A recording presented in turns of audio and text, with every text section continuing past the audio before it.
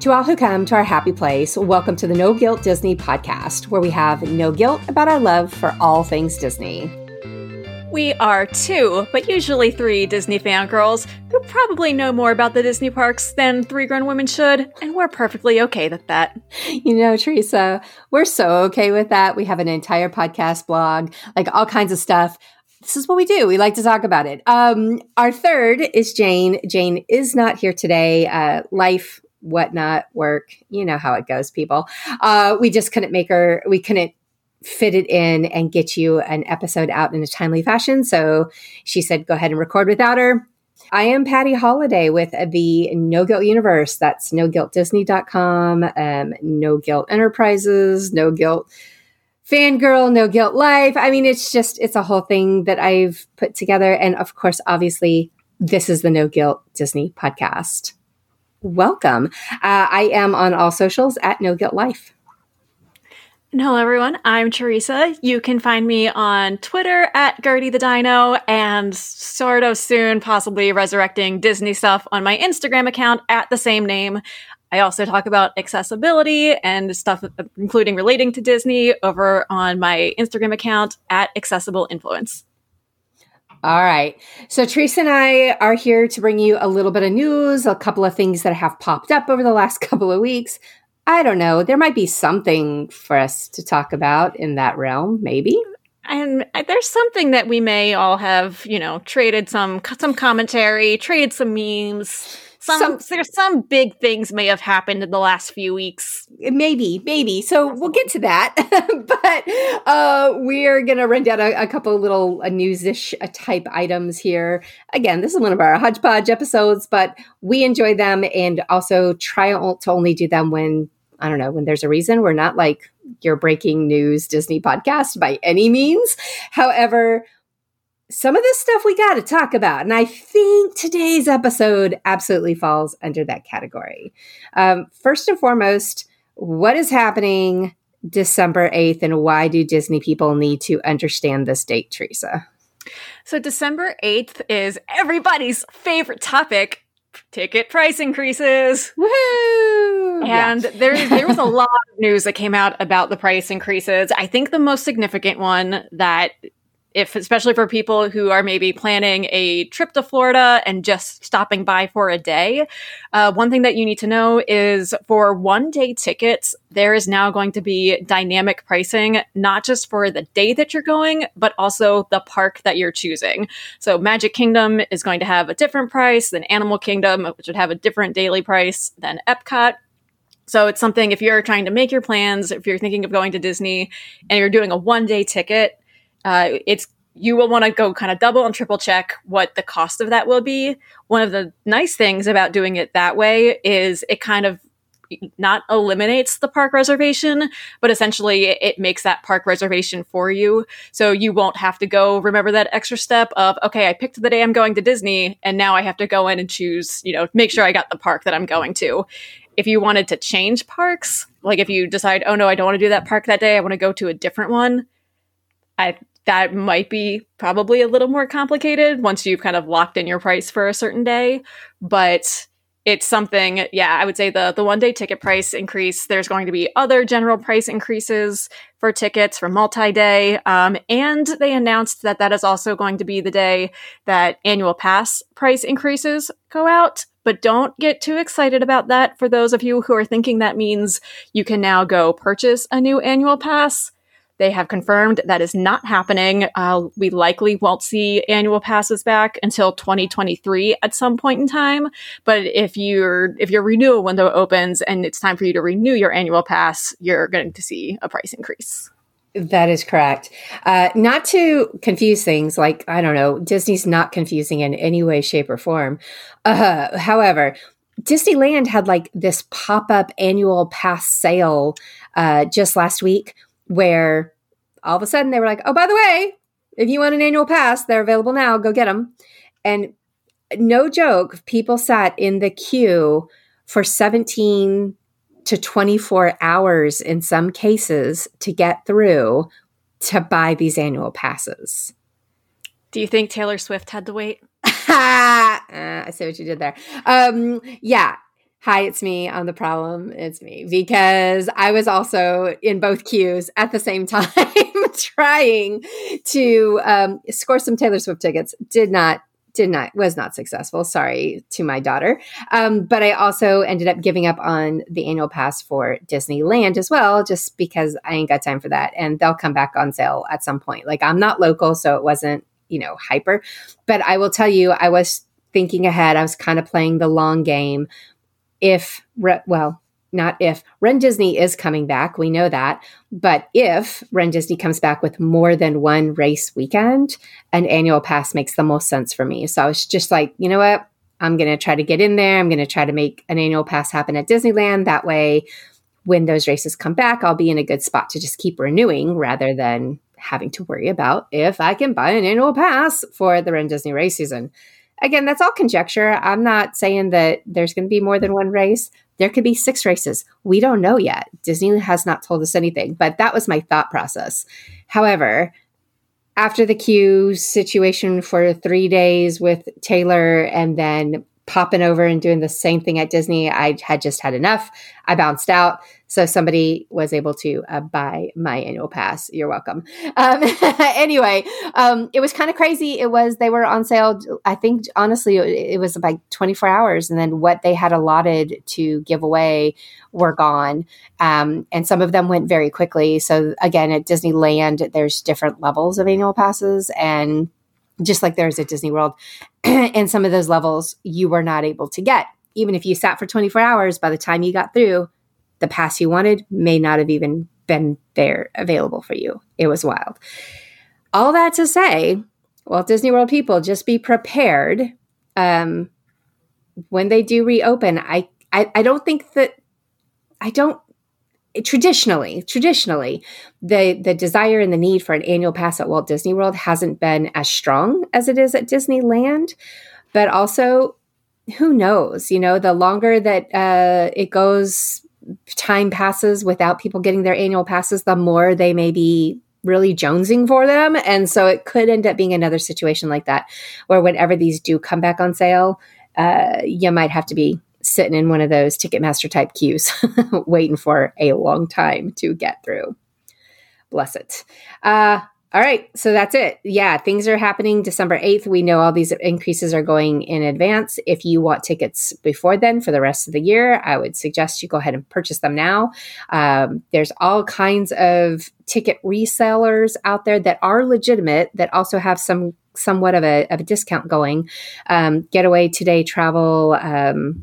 What's the frog company? Why can't I think of it? Theme Park Frog, right? Is that it? Hold on. So sorry. This is obviously not sponsored or prepared in any way, but I know that they exist. Oh, Undercover Tourist. Undercover Tourist. Yes, I'm like, they're the frog people. Okay, Undercover Tourist. I've purchased through them. They're great. They're legit. So there are some legit options out there to purchase that way that you might find a few dollars less. And I am talking a few dollars less. But I will say their Instagram account is Theme Park Frog. So yeah, see, okay, that's what it was. I saw that's it. Okay, all right. So that's that. Other news that is happening. We've got a couple of attractions announcements. One is happening over at Disneyland, and this isn't coming to fruition until February 24th. That is the date you want to mark on your calendar if you are a Disneylander. But you are finally getting Magic Happens Parade. You are going to get a brand new / old parade. I don't even know what to call this, because it was out for, I think, 3 weeks before COVID shut it down. Yeah, it was very quick when it first debuted, and then everything closed. So very few people have seen this parade in person. That's true. I think you can see it on YouTube and such. But this is part of the Disney 100 celebration, and Disneyland Resort is kicking off Disney 100 celebration. And so I think that's why they were finally ready to go with this parade. Again, that's going to be February 24th. And it's beautiful. The pictures and the music, I, again, haven't seen it in person, just what I caught when that first debuted.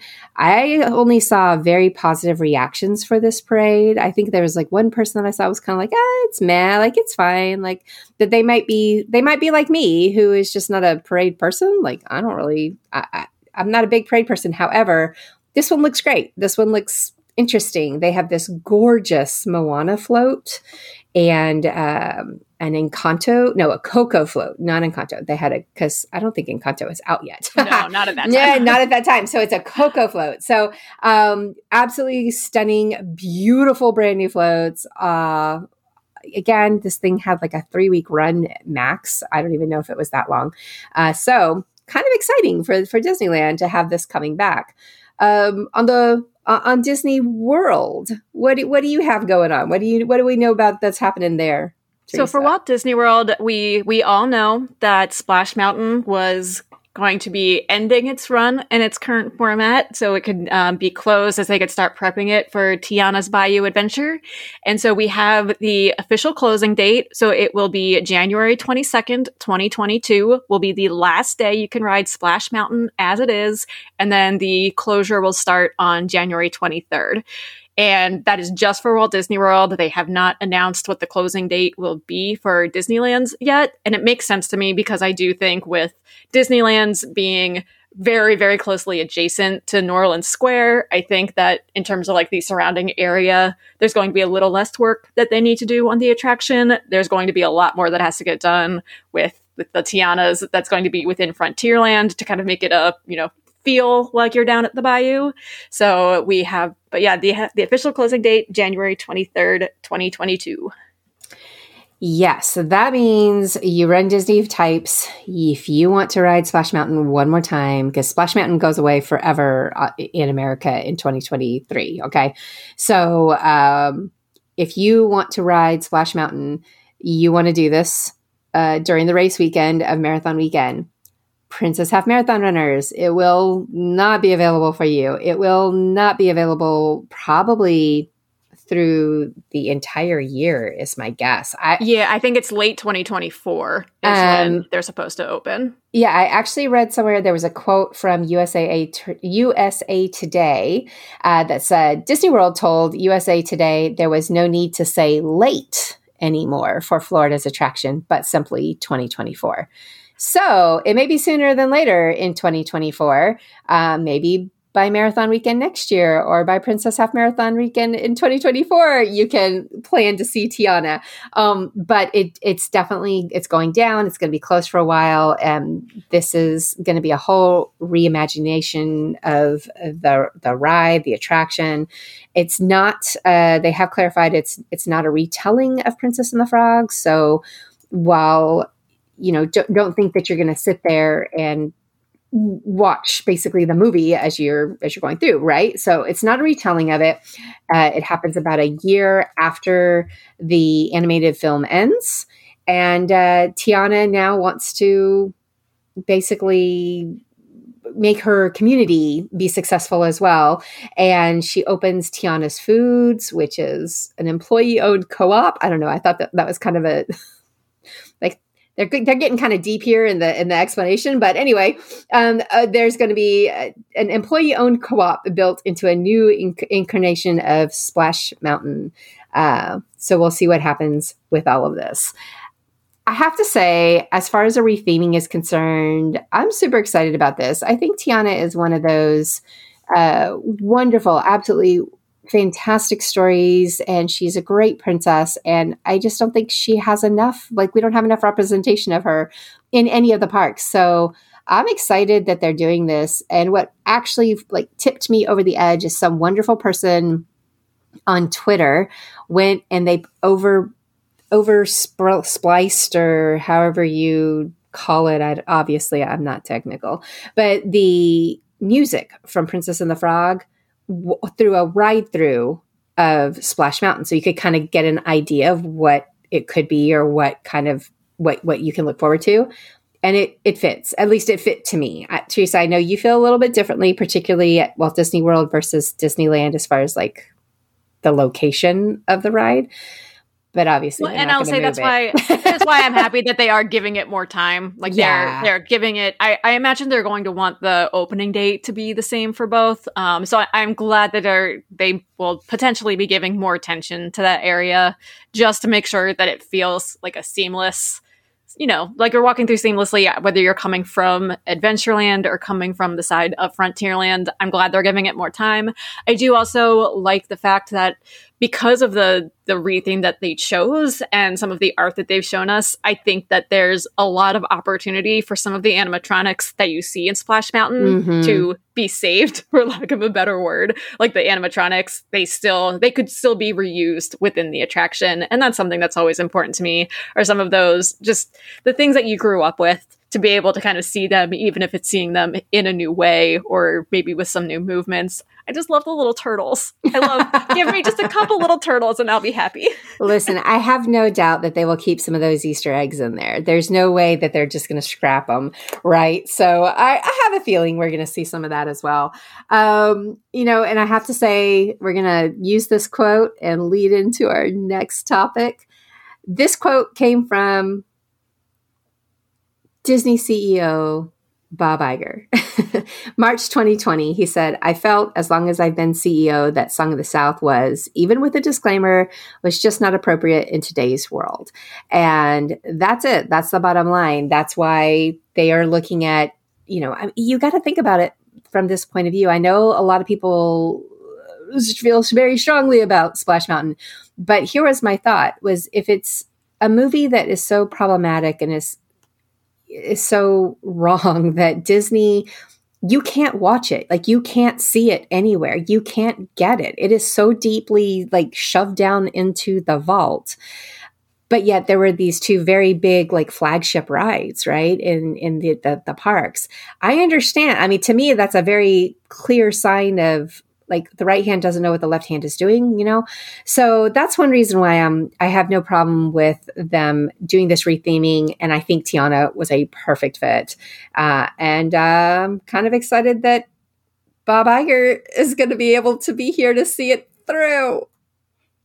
Let's talk about this. Let's talk about this because this was, a Sunday night news bomb on, what was that, the 20th? The 20th. November 20th? Let me tell you what happened. I was on a plane. I went to Texas for the Thanksgiving week. And I got off the plane and I'm walking through the airport, going down to meet my father-in-law, who is picking us up. And right as we see him, I pulled up my phone and saw the news. And I think I even let out an expletive in the middle of a very non-Disney expletive in the middle of Dallas Love Airport. And he was like, "Oh, it's good to see you too, Patty." And I was like, "Okay, sorry." I had to try to explain this to him. Somebody who does not speak Disney, does not know Disney, is not into Disney at all. I had to explain why the world was blowing up right at that moment. It was really weird. It was 7:00 Central Time that this was all happening, 8:00, something like that, right? Yes. So where I first saw the news, or I knew something was coming, because there are some people I follow on Twitter who I trust, very reliable with their news. And one of them just tweeted the word, "What?" And that was it. And I'm like, oh, something's coming, because they would not be sharing that if it was anything not Disney related. Just the person, I knew something was coming. And then a few minutes later, you have, the breaking news. Bob Chapek has been fired. Bob Iger is coming back. And I think it's fascinating the way that this got announced internally was that it was an email that was from Disney CEO Bob Iger. And so many people who were cast members saw that. And their first instinct was, did somebody's email get hacked? Everybody, because they were just so confused, because it didn't get announced by a press release. It got announced by him sending an email to cast members. And it took everyone a few minutes to read through it and process that, no, this is a legitimate email that has come out. This transition in leadership is actually happening. Well, and the story goes that this is all happening also during the live taping of the Elton John for Disney Plus. And so a lot of the Disney bigwigs were there. And, they basically said, I just checked my email and was like, are y'all seeing this? And I was like, could you imagine in the middle of this concert, or I don't think the concert had started, but the point being, like, it took everybody by surprise. It hadn't started yet, and that's important to note because Bob Chapek was supposed to be the one to introduce him. Right. And that obviously did not happen. So it was, because I was waiting they were live streaming it on Disney Plus, and I was waiting for that to begin. So it was within the hour of the concert starting. It might have even been within 30 minutes of it starting. It was not, this was all happening at the same time. It was wild. And, I know that sounds so strange that there was so much excitement or so much drama that was around this announcement. But if you've listened to any of our recordings, how Teresa in particular feels about the Chapek era. It was not her favorite. In fact, I think when we talked Disney villains and your favorite Disney villain, I forgot about that. Yeah, no, that was you. That was you. You spit out that he was your number one Disney villain. I stand by my statements. Hey, listen, obviously you weren't wrong, right? It's just been one of these things where there's been a lot of like armchair quarterbacking. We don't know what's going on behind the scenes or whatever. But for example, like Jane and I would talk about it from a business perspective. And every time the shareholders would get together or every time they would announce, just incredible growth and yada, yada, yada, and lots of money making, whatever, we just kept going. As much as it hurts and as much as we don't like personally some of the changes that were happening, say, in the parks, as long as that was making Disney in general money, we figured Chapek was safe. And he was even, in theory, considered safe up to this summer because in June, earlier this year, the board extended his contract for another 3 years, which is also part of what made this feel so far out of left field because they had just reaffirmed that they did have confidence in him and the work that he was doing. And I'll say, I come from a marketing background. That's the work I do. And so even though some of the things may have made sense from a business perspective, a lot of my criticism were not just out of decisions that were being made, but being someone who works in marketing, it was the way that he represented himself. That he was like the representative of Disney. If you're the CEO and you're in that position, you represent that brand. And he did do, as nicely as I can say it, I feel like he just did not have a lot of the characteristics, and he, in my mind, clearly did not have the passion for it that several of his predecessors had. And I feel like generally he just did not understand that the product of Disney is not product in terms of here's our movies, here's the product is not, here's our, the toys that you can buy. The product is that the feeling of Disney. That's what it is. And I feel like he never made that connection. I completely agree. And it was almost like he willful, he wasn't going to try. He had zero interest in that being that way. Back in the day, I used to advocate, people to go to the Disney parks and whatever. I'm like, it's like talking Six Flags versus Disney. You don't have that warm, fuzzy feeling when you go to Six Flags, right? You can still get on awesome rides and have great experiences on attractions and such, but you don't walk away with this all-encompassing, like, I don't know, hug, magic. Like, that's why we use those words when we describe things about the Disney parks in particular, but, and that flows through the entire, to use one of his favorite words, synergy throughout the entire company. Like, that's how I would feel about a lot of their products that they do put out, such as the movies and the TV shows and that sort of thing. Like, there really was something that made Disney different. And Bob Chapek never got that. He didn't care to get it. And didn't matter how much people told him that's what you need to do. I just think he was like, no, I'm just a business guy. I'm looking at the bottom line and we're just going to do that. And I agree with you. I think that's one of the key things that was missing through this whole experience was you never got that he actually cared like the fandom cares. And why does that matter? Because we're the ones showing up at the parks. We're the ones showing up at your movies. We're the ones signing up for Disney Plus. We're the ones giving you money. And I'll admit some of that absolutely has to do with that warm, fuzzy feeling that I had, as much as I really enjoy the products that they give me as well. Right. So they go hand in hand. You're completely like spot on in that sense. And it was just a PR fail from the beginning that they picked this guy, which, by the way, who picked this guy? I mean, and this is where Bob Iger picked this guy. You can put your tinfoil hat on here, because if you go back and remember, Bob Iger, his retirement also came out of left field. It was very unexpected, and it happened in February of 2020. And there were some things going on in the world in February of 2020, and I think some people could see more clearly what was to come in the future than others. And I am not saying Bob Iger was like, I'm out. Like, I guarantee you Bob Iger could see what was coming because of his international connections and relationships. I have no doubt he understood the situation we were all about to be in with COVID. I know there are a lot of people who theorize that the reason it was Bob Chapek is because he was not the fuzzy, warm, feely person. Mm-hmm. And in the time of COVID, when things were going to be challenging and tough decisions were going to need to be made, he could very easily do that without the emotion behind it. Right. He would be I think that the reason he was chosen, he was not prepared for this kind of role long term. He was not prepared on how to think of the Disney brand as a whole beyond, budgets and cost and financing. He was never, in my mind, going to be a good long-term fit for this, which is why when they extended the contract through 3 years this summer, I did find that really surprising.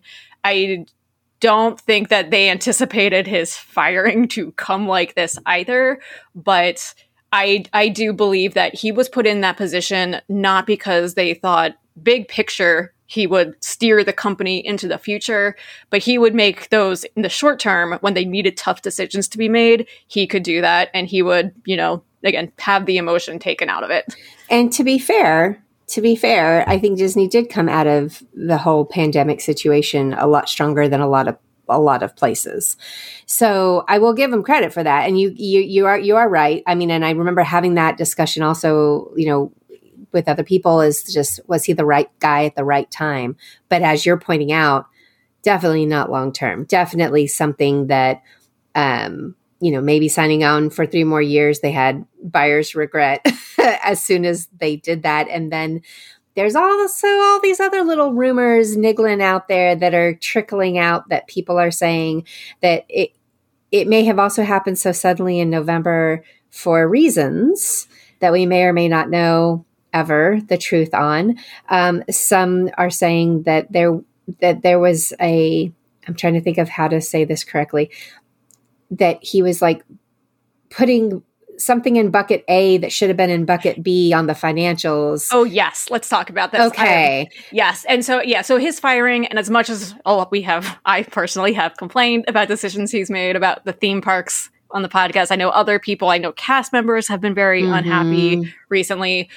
This firing had nothing to do with the theme parks. Let's be very honest about that. And that's, I think, nothing to do with the theme parks. And I think that's something that everybody listening needs to understand. As much as we are big theme park people and all of our, yay, let's hope for the future. Let's hope Bob Iger changes everything back in the theme parks back to the way they were. I think Teresa and I are on the same page where we don't see, maybe there's some changes that happen. There could be, but we don't see like big, overwhelming, sweeping changes because the theme parks weren't from a financial point of view anyway. They weren't the problem. There was other problems, and that's the reason why he was let go. So, right. And we're going to talk a little bit more at the end of the podcast about some of the things that we know people want to see change and likelihood they will happen. But again, let's remember when it was announced he was coming back, The contract is for 2 years, and this is specifically to redo the process of finding a successor and preparing them for preparing for the role at large and for leading Disney into the future. I do think Bob Iger, as he comes in, I think he's acknowledged there are some things about the theme parks right now that just don't work or work well. And I do think there's going to be could be some changes. Some changes that happen. I think some of them are going to be changes that would have happened anyway. So I think we can't just say, oh, Bob's back, so look at all the things that have happened. I think some of the changes that are going to come, like next year, annual passes returning, yes, they're going to happen while he's in charge, probably would have happened anyway. So Teresa, now let's be honest. Everybody's going to say, Bob, you saved us. Thank you, Bob, because he's Bob Iger. Like, everybody really likes Bob Iger. But I agree with you. Like, in reality world, some of this stuff likely could have changed anyway, but he's going to get the credit for it. And you know what? He seems to be an all right guy as far as I'm concerned. So I don't mind letting him collect those, but I'm also not naive enough to think that it's Bob doing all of this on his own in a vacuum. Right. So, right. So what are some of the problems? Yes. Why did Chapek get fired? Why do we think, or what have we seen that leads us to because again, even if it wasn't super sudden, it definitely, I read a lot of stuff in the industry, and they were all taken by surprise too. Not that they weren't taken by surprise that Bob Iger didn't like Chapek and that he had issues with the way he was running the company. Apparently, Iger has been going all over town and telling people this for months. So that's not the surprise, but the surprise was how it was handled. And again, Sunday night news, it was right before Thanksgiving. It was weird, right? So yes, and this happened within a few days or within a week of the fourth quarter earnings report. Yes. So again, this was a financial decision. And ultimately what this comes back to is Disney Plus. Disney Plus costs a lot of money from the production standpoint. Disney Plus is not making money. It is losing significant amounts of money. And what Patty was alluding to in terms of buckets of money being put in one place or the other, some of that had to do with they did some unethical things in terms of attributing marketing budgets maybe to the TV side. If they were to show the first 2 episodes of a show that's going to be debuting a Disney Plus, it's a Disney Plus original. But if they air those first 2 episodes of a show on the Disney Channel, then they can put a lot of the pre-distribution marketing over to Disney Channel and take that away from the bottom line for Disney Plus. Mm-hmm. I know one of the other big issues, and a lot of people have brought this up and have talked about it, was another person who was let go was Kareem Daniel, who was the person that, I can't remember the full title, but essentially was the one Bob Chapek decided that there would be a new division of Disney or a new branch of it where there's a single person who decides how things are marketed, what goes to streaming, what's going to theaters, what's going to TV, kind of making that decision across the board. And there has been a lot of talk over the last year about how and why they've decided certain things, going to Disney Plus as a debut, having a theatrical debut. The recent theatrical debut of Strange World did terribly. And again, as a marketer, I feel like they really dropped the ball with that. And I wouldn't be surprised if part of it is to say, oh, our movies are not doing well in theaters now. We should just push everything to Disney Plus. I see that. And it started with Black Widow. It started with Black Widow. The last few Pixar releases all got pushed to Disney Plus. I know a lot of leadership at Pixar was not happy about that. So I think Christine McCarthy, who is the CFO of Disney, she was the one who really turned after the quarterly earnings report, was not happy with, I guess, how things were being represented and kind of how things were happening behind the scenes. So it was the Friday night, November 18th, was when they got in touch with Bob Iger and were like, what is it going to take to get you to come back? And then 2 days later is when all of these announcements are being made. So yeah, so this, like I said, purely a financial decision, mostly out of the fact that Disney Plus has not been successful. And rather than thinking through how to actually improve Disney Plus or how to make it a more viable product. Bob Chapek was moving things around in ways that shouldn't have been done. They were trying to control things from a financial standpoint, not thinking about creatively how that's going to impact like the movies and people seeing all of their movies, entertainment. And just kind of like even the way he starts talking about synergy and his whole thought, even with the theme parks, he would talk about, okay, how are we going to integrate Disney Plus with their theme park experience? He was so focused on Disney Plus, but not doing that very well and not coming up with anything that was actually going to make it financially viable.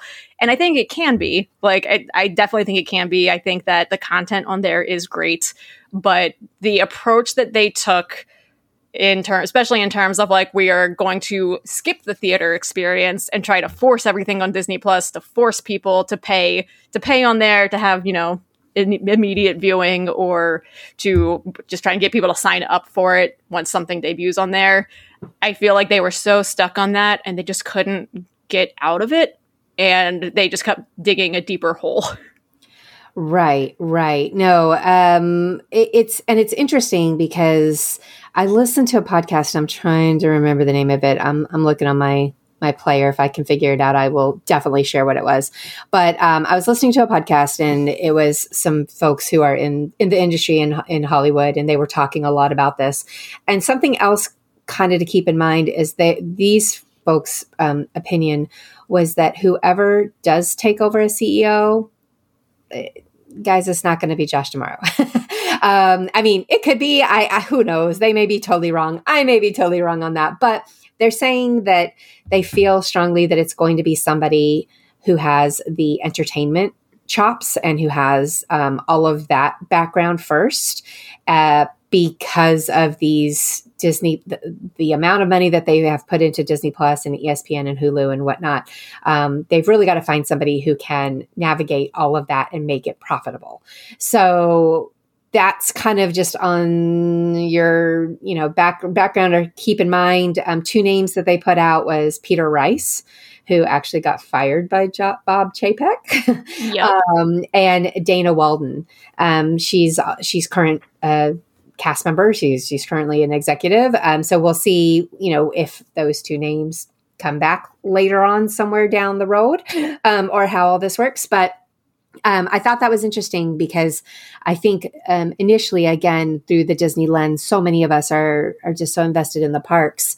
We immediately thought Josh D'Amaro, they're going to come in and they're going to take care of him and they're going to like really get him up to speed. And he's got 2 years to learn, blah, blah, blah, blah, everything he needs to do.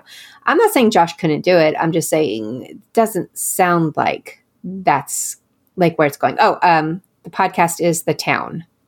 It's called The Town. And it's basically they're talking about Hollywood.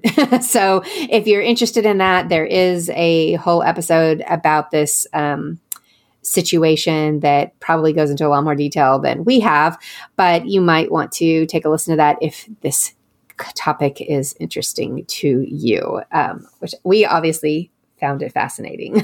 Again, we know that the theme parks are not the main reason this change happened. However, we are primarily a Disney theme parks podcast. So Patty did put out the question of, Dear Santa Bob, all we want for Christmas is ... where people could share if they could hand Bob Iger their Christmas list now that he has returned. What is it that you would like to see in the next year? What changes would you like to see him make in the theme parks? And Patty, I know you had a couple to start us off. I did. So, and I think, I tried to look at things that I think are actually doable, but we'll see. First of all, the park hopping rule.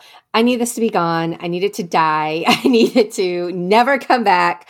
I didn't think this was that big of a deal when it first came out. It really, truly didn't bother me that much until I went back to the parks more regularly, and I realized this really does bother me. As somebody who likes to rope drop, I like to get there early. and get in, get out, right? But I want to get in, get out, and go somewhere else, go to my secondary park. And so when I was done at, say, Hollywood Studios by 10:30, 11 o'clock, but I had nowhere to go until 2 o'clock, I didn't like it. I don't like it. I think that there was a reason. The reason they gave us for doing this obviously had COVID concerns, and it had, staffing concerns, and all of that. While I think is valid, I think at this point in time we need to reassess and take it away. So I'm hoping that is on his list. And I think it was also, in terms of the park hopping restrictions, I think the reasons those have stuck around even outside of COVID is because the park reservations. If you have those park reservations, if you get rid of the park restrictions or the park hopping restrictions, what's to stop someone from making a reservation somewhere and then still just going to a different park? I do think that the park hopping restrictions, of all of the things that people have said, I feel like this is the one that's most likely to get adjusted sooner. And by that, I mean, right now for Walt Disney World, it's a 2 p.m. You have to wait until 2 p.m. and then you can go to your next park. At Disneyland, it's 1 p.m. and then you can go to the next park. But at Walt Disney World, if you're there, even if it's after 2 p.m., and you are, you didn't get there until later and you don't want to go to your earlier park anymore, you want to meet up with people who are in a different park, you still have to go and tap into your original park. Disneyland does not have that. If you get there, as long as you're there after the park hopping time, you can go to whichever park you want. I feel like that's more likely to be a change that happens sooner rather than later, is reducing the park hopping time maybe to noon, but also eliminating that restriction of, if you get there after whatever that park hopping time is, no longer having to go this big roundabout way of tapping into that park first and then going to your next park. I think that was the most likely thing to change sooner rather than later. Or they could just simplify it all and just get rid of the reservations altogether. My main issue with the post-pandemic period is how complicated things have gotten. Yes. And hearing what you said, because you and I speak Disney, like that all makes sense. I completely understand it. I get you. And I agree. I agree that that's also most likely what they're going to do. However, there are so many people that are coming to Disney for the first time during this period of time.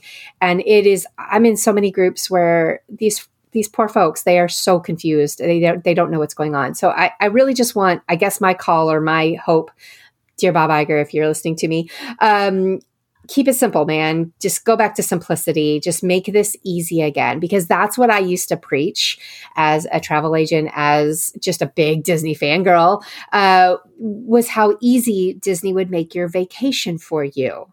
They made it easy for you. And part of that was the park hopping. You could switch anytime you wanted to. You could show up at any park you wanted to. There weren't all these crazy, weird rules. And correct me if I'm wrong, but I think Disney is the only theme park, the only amusement parks that are doing this kind of a thing. Like nobody else requires it. So it's not like it's an industry-wide standard at this point. It's literally just Disney. So I really hope they can dig into this and they can figure out a way that makes whatever business needs that the reservations and the park hopping, solved, they can adjust or deal with or whatever for the sake of the guests who would really, really just like this to go away. And I also feel like that might also help the cast members, because I feel like they get the brunt of it when somebody walks up and says, I tried to get in the park today, but they said I didn't have a reservation. Like, what's that about? Right. And let's just make everybody happy and get rid of these things. Cause I think that's the number one complaint I've seen. Reservations, like in theory, don't bother me. It's all that came with it. This park hopping and whatever, that I honestly just want it to go poof and make that stuff go away. The other thing that ends up on my list of, like, Disney used to make things so easy for you, trams in all of the parking lots. Listen, those trams are a lifesaver when you are stuck on the way far deep back end of the Epcot parking lot because you showed up at 10:30 or 11 instead of at rope drop.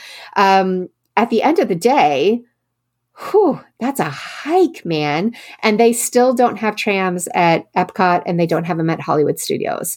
And I think that's feels to me like should be a priority. I understand that, or at least I assume that tram drivers and trams themselves probably are financially more expensive, but holy cow, man, if you want me to enjoy the end of my day and want to go back tomorrow, please give us those trams back. They make a huge difference. That's at least something that they have announced. They said they were going to. They intend to bring back. Yes. I know that they are off schedule because I think there was one of the parks where it was supposed to be back by now and it's been delayed. Yep. So they're definitely off schedule with it, but they have announced those are coming back. In some parks they are back. But yes, I think within the next year, it would be great to have that fully operating again. I feel big about the trams. I think it makes a big difference. The other big hill that I will die on, and I might be the only weirdo. It feels like in these groups again that I'm in, I might be the only person who really has heartburn over this. But the mousekeeping. Y'all, I know all these hotels all over the country are doing it. And I know it has to do with labor shortages, or at least that's, what they're telling us. And I don't know. I haven't had to hire anybody, so I can't say that they're lying. I'm not trying to say that. But mousekeeping on the regular or on some sort of like schedule, again, it is so hit and miss. It is wild. I think I spent 5 days in one hotel room during Wine and Dine, and they never came by, not once. Like, not once. Why, man? It's interesting. I know when I did my reservation for my recent trip, it asked, like, do you want someone to come by? It's supposed to be like every other day. Mm-hmm. Yeah, so you could say, like, yes, I do want them coming by. I think the default is no. And so that could be, I think the default. Oh no, I'm saying yes every single time. So right. Yeah, no. It just was one of those things that I'm like, this is one of the things that I have a hard time accepting, is that not only did the price of the hotel room go up pretty substantially, but you also took something away that is like part of the price of the hotel room that I personally really like. Like, I like coming back from the parks and having my bed made. I like having my wet towels like put away and having fresh fluffy ones. That's part of like the experience for me of going to Disney. So unfortunately, I don't know that this is coming back. And again, I think I'm one of the few people that actually feel strongly about it, but that's on my list. And I do think for families, having somebody come in and kind of clean things up and make it nice and neat really helps. Like, I felt terrible. I was in this one Facebook group today and somebody said, we're bringing our elves, for Elf on the Shelf thing for their kids. Do you think mousekeeping will do something with them every day? I've seen pictures where they do that. And I'm like, sweetie, you're not even going to they fresh towels. They don't have time to come in and play with your elves either. Like, sorry, hate to break it to you, but you're going to have to be figuring out how to move those elves around because it's not going to happen. And I will add in, if you leave a request for them to do that, please tip them well. Oh, please. Absolutely. Please, please, please. So yeah, that, the other thing that I will wrap this up with is, and it goes back to my idea of keeping things simple. Listen, I can accept that we're going to pay for Genie Plus / Fast Passes, whatever. Like, I understand why they made that choice, and I get it. But just like, let's have some static pricing. Let's just say it's going to cost XYZ and leave it at that.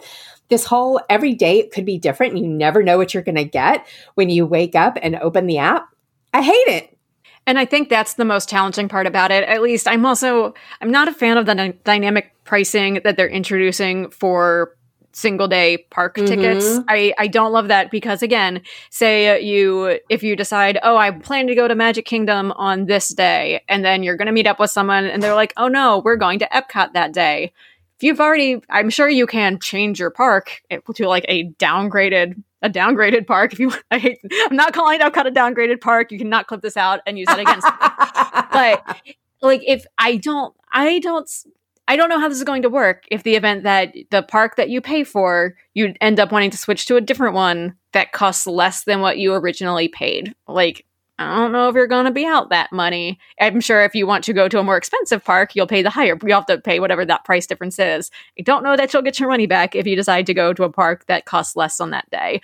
But at least with that, when you log on and you're going to pick your park tickets, you can see out however many days what that's going to cost. They have those estimates out there and ready for you. Same thing when you're booking hotels for different dates, multi-day tickets. You can see as far in advance as you need to kind of what the pricings are going to be for those days. It is such a headache when you don't know, because you can't get Genie Plus until the day of, and there is no price guide for what it may or may cost.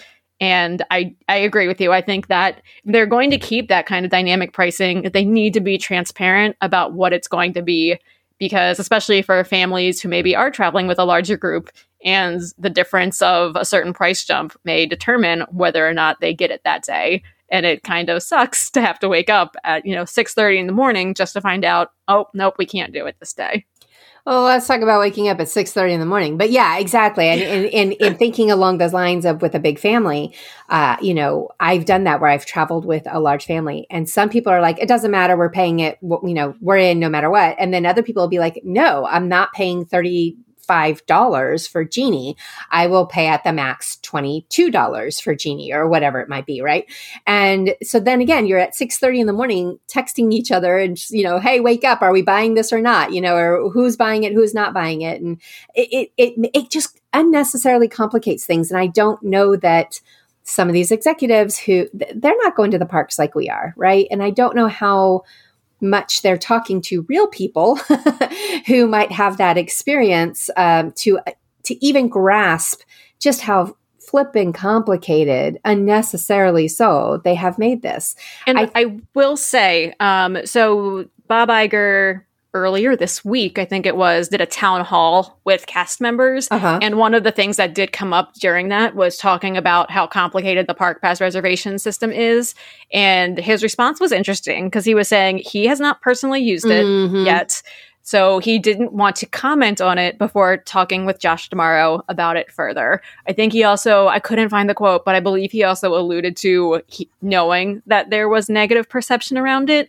And I don't think he would acknowledge that if he was not, fully aware of the situation. And I think if it was something that he was like hardcore set to keep around, I don't think he would have made any negative allusions to it, because he is very careful. He is very how careful. And when he says things, unlike some other people who say that, animation's not for adults. Adults don't want to put on an animated movie on Disney Plus after they put their kids to bed. Oh, R.I.P. Chapek. Yeah, no, I agree. So we'll see. But that's my plea, is let's bring some of the simplicity back, which I hope then will also bring that feeling of that magic back of, also it just overall, as a park planner, as somebody who's trying to explain this to people who don't speak Disney, that's one of the biggest challenges for us is, helping them understand.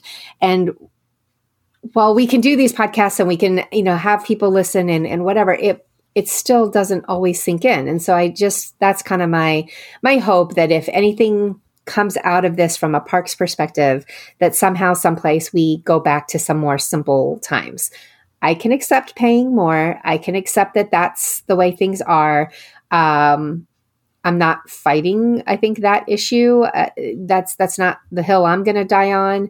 And it's not that I like spending it or I think there's value in spending it. Like, don't get me wrong. I like free. I prefer free. In fact, one of my preferences would be that if parking was just, I don't want to pay extra parking at my hotel. I don't like seeing that extra line of $15 or $20 a day for parking.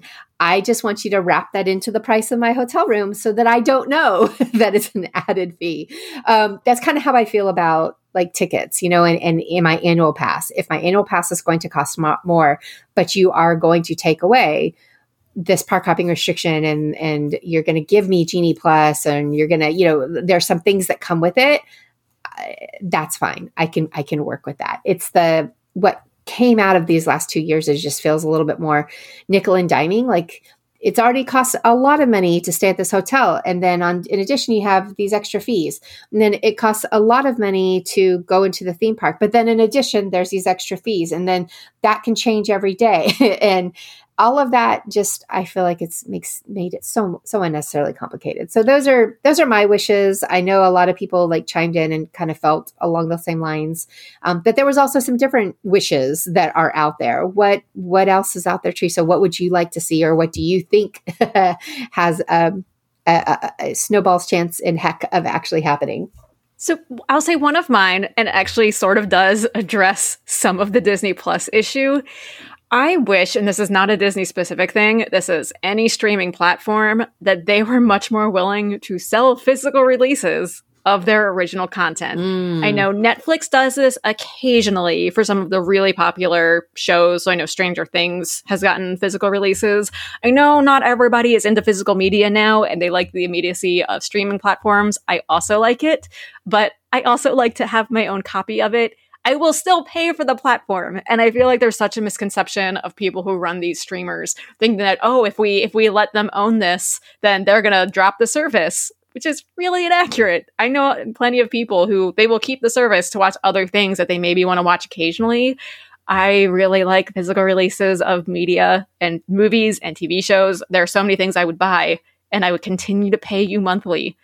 Let me buy the Imagineering story on DVD. Let me buy The Mandalorian. Just let me buy these things. Let me own them. And that, like, all of them, the MCU shows, I would buy all of them and still keep Disney Plus. So that's my one thing, that let me give you money for Disney Plus more than what I'm already giving you. All right. Fair. I mean, I'm just the opposite. I don't want another DVD in my house ever again, but like I said, I know there's not a lot of people who prefer streaming specifically because it lets them cut down on that. But it's just, I have always been a collector of movies and TV shows. It's just one of my things. I like having them, and I just like knowing that I have them, especially what we've seen, tangent, but what we've seen going on with HBO Max, where things just suddenly disappear one day, even though you're still paying for the streaming platform. So they will eventually have to drop some of the content that has been on there over time. Like, eventually they're going to have to kind of cut down and change what's available. And I would just like to always have some things available to me. So that is my number one, that it's me. I'm like, let me give you money. I'm like, this is the one suggestion that's like, let me pay you more money. Another thing, I do think we'll get back. A couple of people mentioned the Disney dining plan, which I do think is another one that will be back sooner rather than later. I think the most challenging, but is also the one that people want the most, is returning to the old FastPass system, or a version of it. And that's the one where I just feel like, unfortunately, sorry for the bad pun, but that genie is out of the bottle. That you're not sticking it back in there. I think that is a good example of one of those hard decisions that Bob Chapek was able to go in and make, and he could be the bad guy for it, and was able to kind of take that on. I think that is something that they probably had been looking for a way to do for a really long time, and having to kind of reset during COVID gave them the opportunity to do that and kind of make that change that would have been almost impossible to make otherwise. I do absolutely agree with simplifying what that process looks like. I would also love, I know it was always a little bit different between Disneyland and Walt Disney World, but I also wish that things kind of were a little bit more consistent between the two parks for people that maybe do travel to both. Trying to understand the differences between them can be confusing, and some of them I don't fully understand why they are different. I think one is the photo pass being included with your Genie Plus purchase over in Disneyland, but not in Walt Disney World. I would probably be more likely to buy Genie Plus in Walt Disney World if I got my photo pass pictures with it that day, rather than having to either pay a big amount in advance for the full trip. And then the other one, having photo pass with your annual pass, that never should have been taken away. They should add that back into annual pass holders. That was a dumb change. Agreed.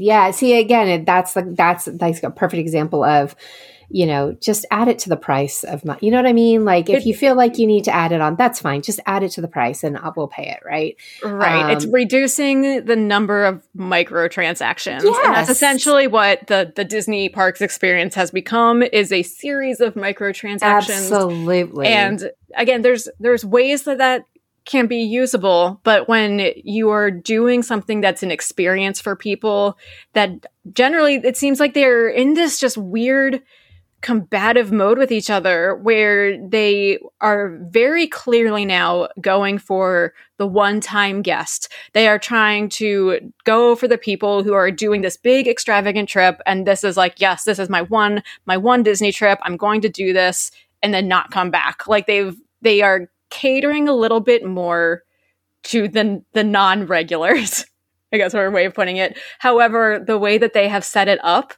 you don't understand what you're doing unless you are someone who goes consistently. I'm someone who goes consistently, and I'm still confused half the time, especially because of how quickly things are changing. So I feel like if they are going to continue to focus on the less frequent guests who are going to do a bigger trip and maybe spend more while they're in the parks, simplify the experience, so that way maybe in a few years later they do want to come back again, other than getting there and thinking, oh my gosh, this was such a headache, I never want to plan a trip like this again. 100%. Yeah. And I feel like that's also like the beauty in the dining plan. Like personally, I hardly ever bought the dining plan because I didn't see like apples to apples. Like if you could price out what you would buy a la carte versus what you get with the dining plan, like I didn't need dessert with every single one of my meals, for example. Right. So things like that, I could see where I didn't want the dining plan. However, my husband was like the opposite. He liked that idea of we pay one price. It's all taken care of. All we got to do is tip or pay for some booze, at the end. But like, so it's not like these micro purchases, like you're saying. And so I think that's also why people are really wanting that dining plan back, is that idea of, I know what the costs are going to be going into this straight up. Like I don't have to figure it out on a daily or minute by minute basis as things change. So yeah, I agree with you. And I know that's another one of those things that people are really interested in. I think the only reason I thought that it wasn't coming back was because not enough restaurants were fully opened and staffed. That feels like we're getting there, or we're almost there. There's only a handful, I think, at this point that aren't open. Yeah, I think World. I know 1900 Park Fair, which crushes me because I love that restaurant, and it's a great. I'm hoping it comes back. Yeah. I'm almost at the point of like, is it coming back? I hope it comes back. But I feel like that's one of the exceptions that's left, because Takumite reopened, Akershus reopened. Those were some of the bigger ones that were still holding out, or they are. I know Akershus reopened, but there's a couple others that have been announced that they're reopening. So they're almost fully there in terms of their restaurants having reopened. I think some of the quick service maybe still has a little different hours. For some of the parks, they close a little bit early than others, but I think that's more reason, if the quick service is maybe not being as fully staffed, more of a reason to get the dining plan and kind of look at those dining plans that focus on the table service experience and kind of move people. I mean, the benefit of so much of this is, you can, if you're getting people to buy the dining plan that's focusing on table service restaurants, you can then kind of push people into going to those table service restaurants and leaving the quick service more available for people who that's not for them. I think that's one of the challenges. I know right now, especially with no dining plan, I would be way more willing to just figure out quick service for the day and not deal with the hassle of making dining reservations.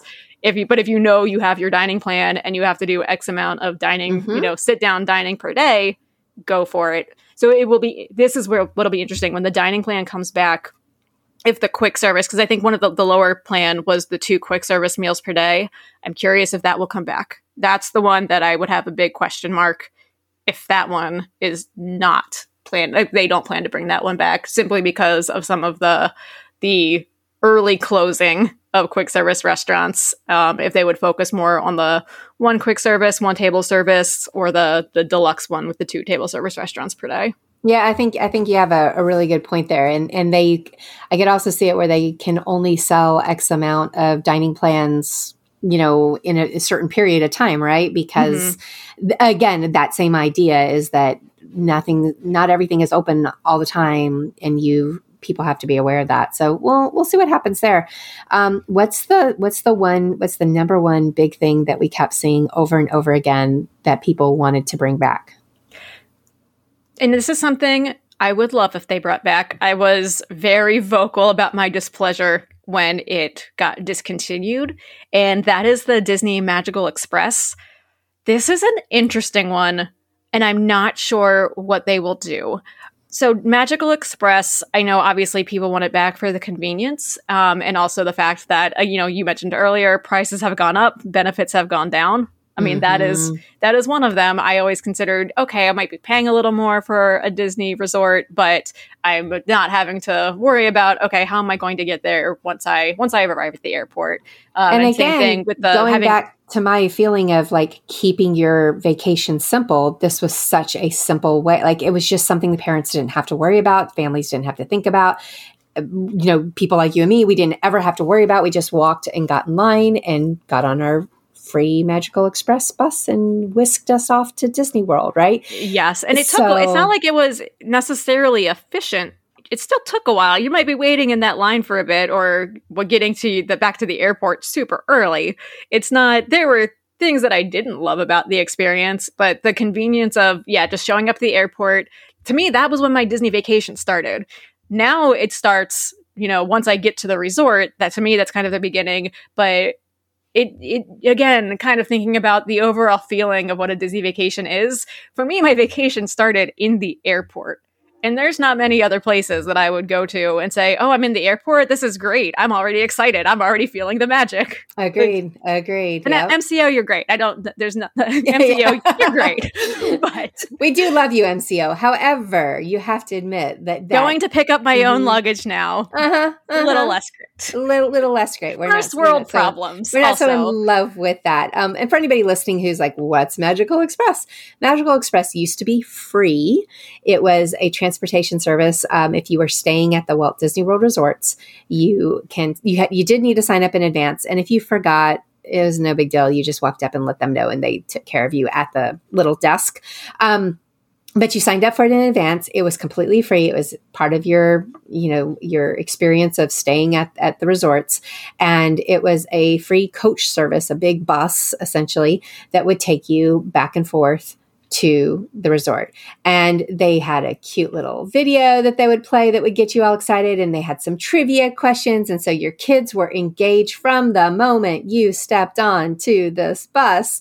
They were thinking Disney World. They were excited. Like one of my favorite memories is we took Seth for the very first time, because he was born in Texas. He wasn't born in Florida. He was born in Texas. And so when we took him when he was right around 3 years old to Disney World, and I have a little video of him sitting on the bus talking about how he's on the bus to go see Mickey Mouse, and how excited he was, and how he was like pointing up to the TV, and talking about, anyway, it was magical. It was magical. And what made it magical also is, as Teresa alluded to, you didn't have to go pick up your bags.